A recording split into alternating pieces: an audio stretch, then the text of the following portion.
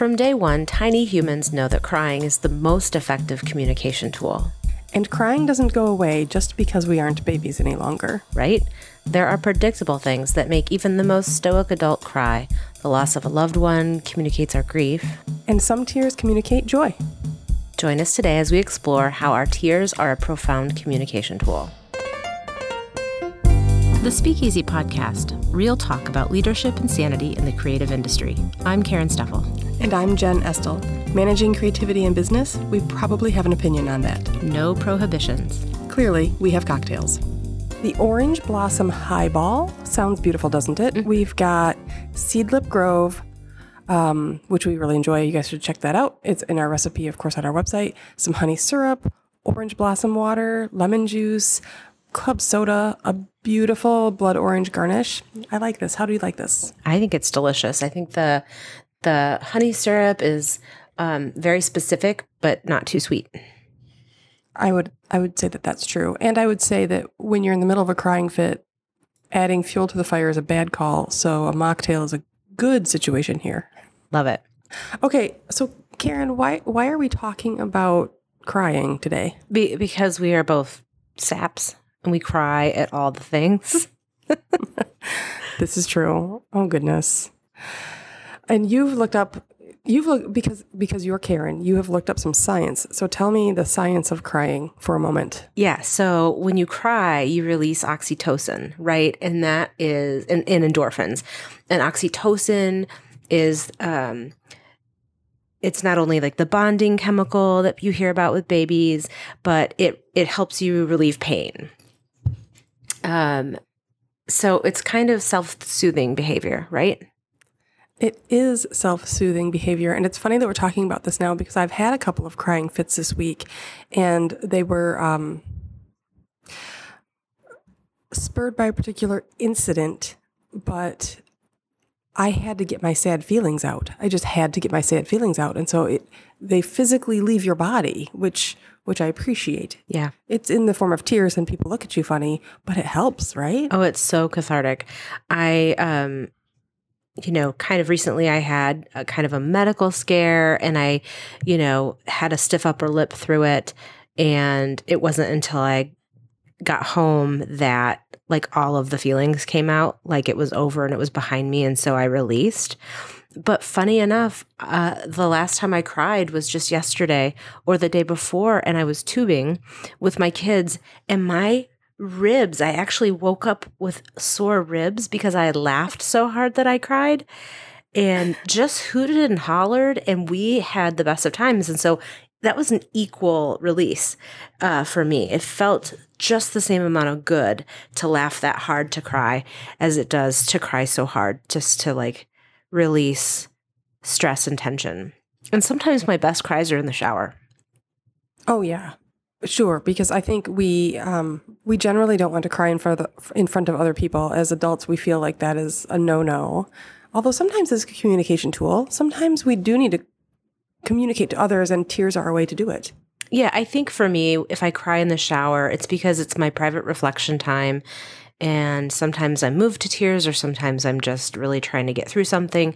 And it's my place where, in theory, my kids don't bother me as much. And I'm just trying to protect them from being afraid of mom crying. Sure. They've certainly seen me cry plenty of happy tears and sad tears. But for the most part, I don't like to scare them. No, of course not. And I think that's important because it takes a lot of nuance and understanding for any person, especially a young one, to understand what those tears mean and if I should worry, if I caused them. And you just have to wait till they're old enough to understand and process all of those things before you routinely cry in front of your kids. Well, and we had a whole conversation about crying in the office, which is not crying in front of your family, but crying in front of your coworkers is a whole different ballgame. Yeah, absolutely. It's one of our earliest episodes. You guys should check it out if you haven't. It still remains one of our top 5, I think. I think so. But, I've certainly cried at the office, and I think our conclusion during that episode is that you have as well. Yeah. Oh, yesterday, everything in a technology world that could go wrong did go wrong, all within a half an hour. And the tears of frustration were welling up right there in my lids. So I get it. But I don't know. I still feel as if girls are the ones to cry more. Is that true? Is it a gender thing? I don't know if it's a gender thing. I do think that maybe we are more willing to express ourselves in that way for others to see. I know plenty of men who are quick to well up or be moved or be touched. And it happens through tears, but I don't know many men who will do that in front of people. I don't either. And I do think our culture teaches women to show emotion and teaches men to show aggression. Or to be brave, quote unquote. Or to be brave. Right. I hope we're in the last generation of that, and we're the last generation that sees that ridiculous defining line between who should do X and who should do Y, because it's silly. But I still think we struggle with it. I think we struggle with perceptions of who's allowed to cry and who's not. Yeah, I see both my kids trying to be brave, even though we both model and talk a lot about big emotions, sometimes have big responses, and that's okay, and that we talk through them. I think you can be brave and still cry. Yeah. Yeah. You absolutely can. But I can see my kids sometimes holding back, more so in front of their friends than anywhere else. Why do you think? Do you think that's because they don't feel comfortable, or they don't think they should, or? I don't know. I've never asked that question. Great follow-up. I will find out. I don't see a lot of crying out of my children. Well, one of them, yes. The other two, no. But that might be an age consideration, or it might just be a personality conversation. They're also different, who can say? Yeah, they are. But I love to model crying at home because I'm so good at it. So they see good crying behavior, I suppose. Yeah. Well, yeah, my kids definitely do too, even though I like to protect my kids from seeing the ugly cry that sometimes can be complicated to describe. They've seen plenty of mom being moved to tears. That's for sure. Oh my goodness. That's for sure. It's a good reason to skip mascara. Tell me though, what things move you to tears? Oh my gosh. My friend. All the things. I could cry at a commercial. Same. No problem. A good commercial, a good short film, or one of those great marketing pieces that a brand puts together that delivers just the right message in the right way. I can cry over describing the things that make me cry. I'm not crying right now. I'm not fine. Crying. You're crying. When I see my kids' aha moments, sometimes you're not there for them. But when I see my kids put something together and overcome something, I find that so beautiful. Music makes me cry. Theater, really good theater makes me cry. All the things. I don't know why I keep talking. Yeah, How about you? Well, it's really funny. I think when you and I were planning for this episode, I said something along the lines of, I perceive that people who are strong and leaders aren't supposed to cry. And you said something along the lines of, people who are the most sensitive appear very strong, or something along those lines. But so I could cry at anything at any time, and I'm constantly reminding myself that's not my job. I shouldn't be doing that. Suck it up. But it's the easy stuff, like being overwhelmed yesterday when everything went wrong in a half an hour and there were not enough hands on deck to solve them. Lack of control or perceived helplessness will often make me cry out of frustration. But then there's strange things like half of Twitter and all of the things that are happening in the world. You just can't go too far in thinking about people's plight around the world without just getting into one of those ugly cries. Yeah, those are my shower moments. Yeah. When the world feels heavy. And then that, like, the meaning of it all, you know what I mean? Mm-hmm. Like when your kids do something special, or see, I'm going to get all weepy. One of my things that always makes me cry is when I realize I'm in a shared moment with strangers. So Oh, that for could be sure. something as simple as many thousands of people singing together at a concert. And I'm going to a concert soon, which is going to be the first in many years. Oh, congratulations. And outdoors, and I'm so excited. Or it could be something as simple as sharing a moment with a stranger, sitting knee to knee, interviewing them, and holding space for them to share what's true. And just being there and helping them express their voice. It's a total honor, and I cry every time. I cry about talking about crying. Oh, sorry, listeners. Here we are. Sniff, sniff. Blink, blink. We're good. We're fine. I'm good. We're totally in control. Yeah. We, the other day, went out to eat, and the waitress had this something random. I just said I'd had a rough day, and she said, me too. I said, why? And like her story made me cry a little. And here I am in the restaurant. And the fact that I shed a couple tears really mattered to her. She was like, oh, thanks for caring. And I'm like, well, of course we care. Everybody cares. Or maybe they don't. I don't know. But it's easy to cry. Well, I think what that says too, far deeper than the tears, Jen, is that caring about human beings and caring and taking the time to connect with somebody as a human being, as opposed to their role in your transaction, Maybe. just says a lot about you. It's a good time, I tell you what. So we are both very good at this crying situation. We've done it quite a bit of times. My question, which we didn't really talk about when we were planning, is how do you handle other people's tears? Which you have good experience with because, as you mentioned, you walk people through their stories and give them a moment. So what are your tactics that you could share for how to handle someone else's emotion when it's on display? So if I don't, obviously I behave differently if it's, my children or, somebody who I already have a close relationship with compared to somebody who am a stranger with. But I always am quiet.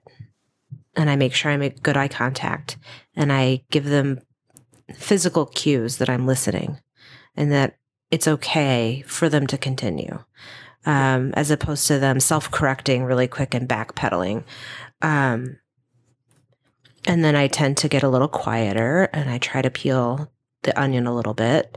And I try to sense by their body language when they have shared enough. I always express their gratitude and I remind them that their voice will help somebody else because that's almost always true in my job. And then I either reach out a hand and give them a big squeeze or sometimes they jump into my lap and give me a hug. Not my lap, but like sometimes we stand up and hug it. COVID has changed that quite a bit, but you're a bit petite. You don't have a lot of lap to jump into. But, COVID has changed the way we hug professionally, but I always offer a physical connection because that's what I would want. I would want that comfort. Sure. So that's just me professionally. But if somebody cries in front of me that I already love and already know, I often am drawn to tears and I offer my arms. Well, crying is contagious, right? Yeah, for sure. For us. It's an interesting moment, and I think it's interesting to have this conversation because it has been an emotional couple of years for people in all sorts of ways, and I don't think any of us can adequately express how we've been affected, how we can't even imagine how other people have been affected in both large ways and small ways for the past couple of years. So to me, that crying is that release of stress, that communications tool, that avenue to just let it out when there are no words. And I think it's a very useful communications tool, back to our original hypothesis, right? I do too. Who are you comfortable crying in front of, or conversely, not comfortable crying in front of? Absolutely no one. No, that's not true. I'm fairly comfortable crying in front of my husband. Of course, we've been married for 25 years, so,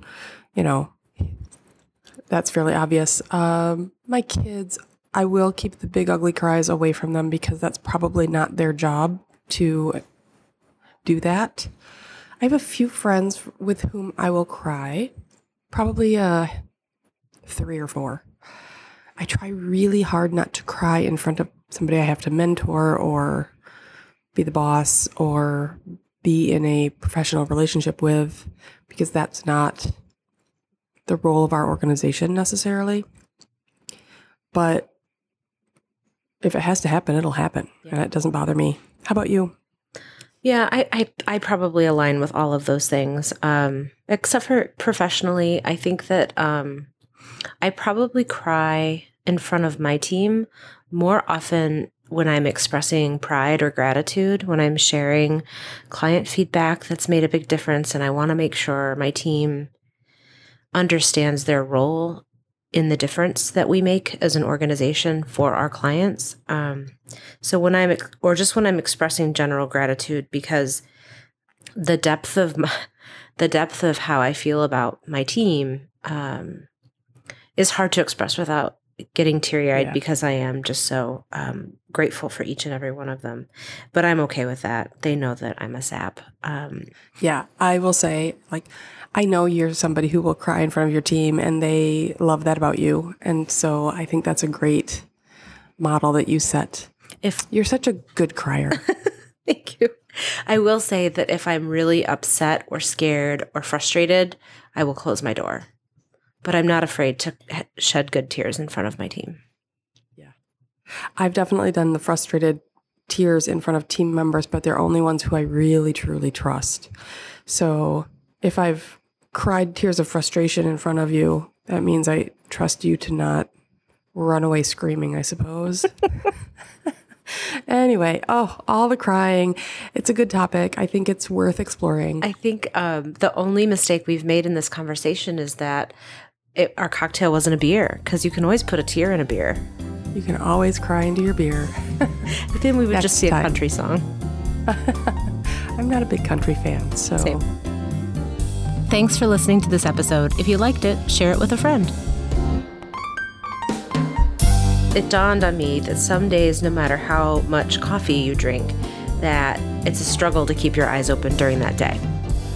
That is so true. But that same night, you crash hard to find yourself wide awake at 3 a.m. I used to spend a lot of emotional energy being frustrated about not being able to sleep, but now I just get shit done. No kidding. I mean, we're not sleep experts by any means. We're just entrepreneurs who use every waking moment. And that's what we're talking about next time.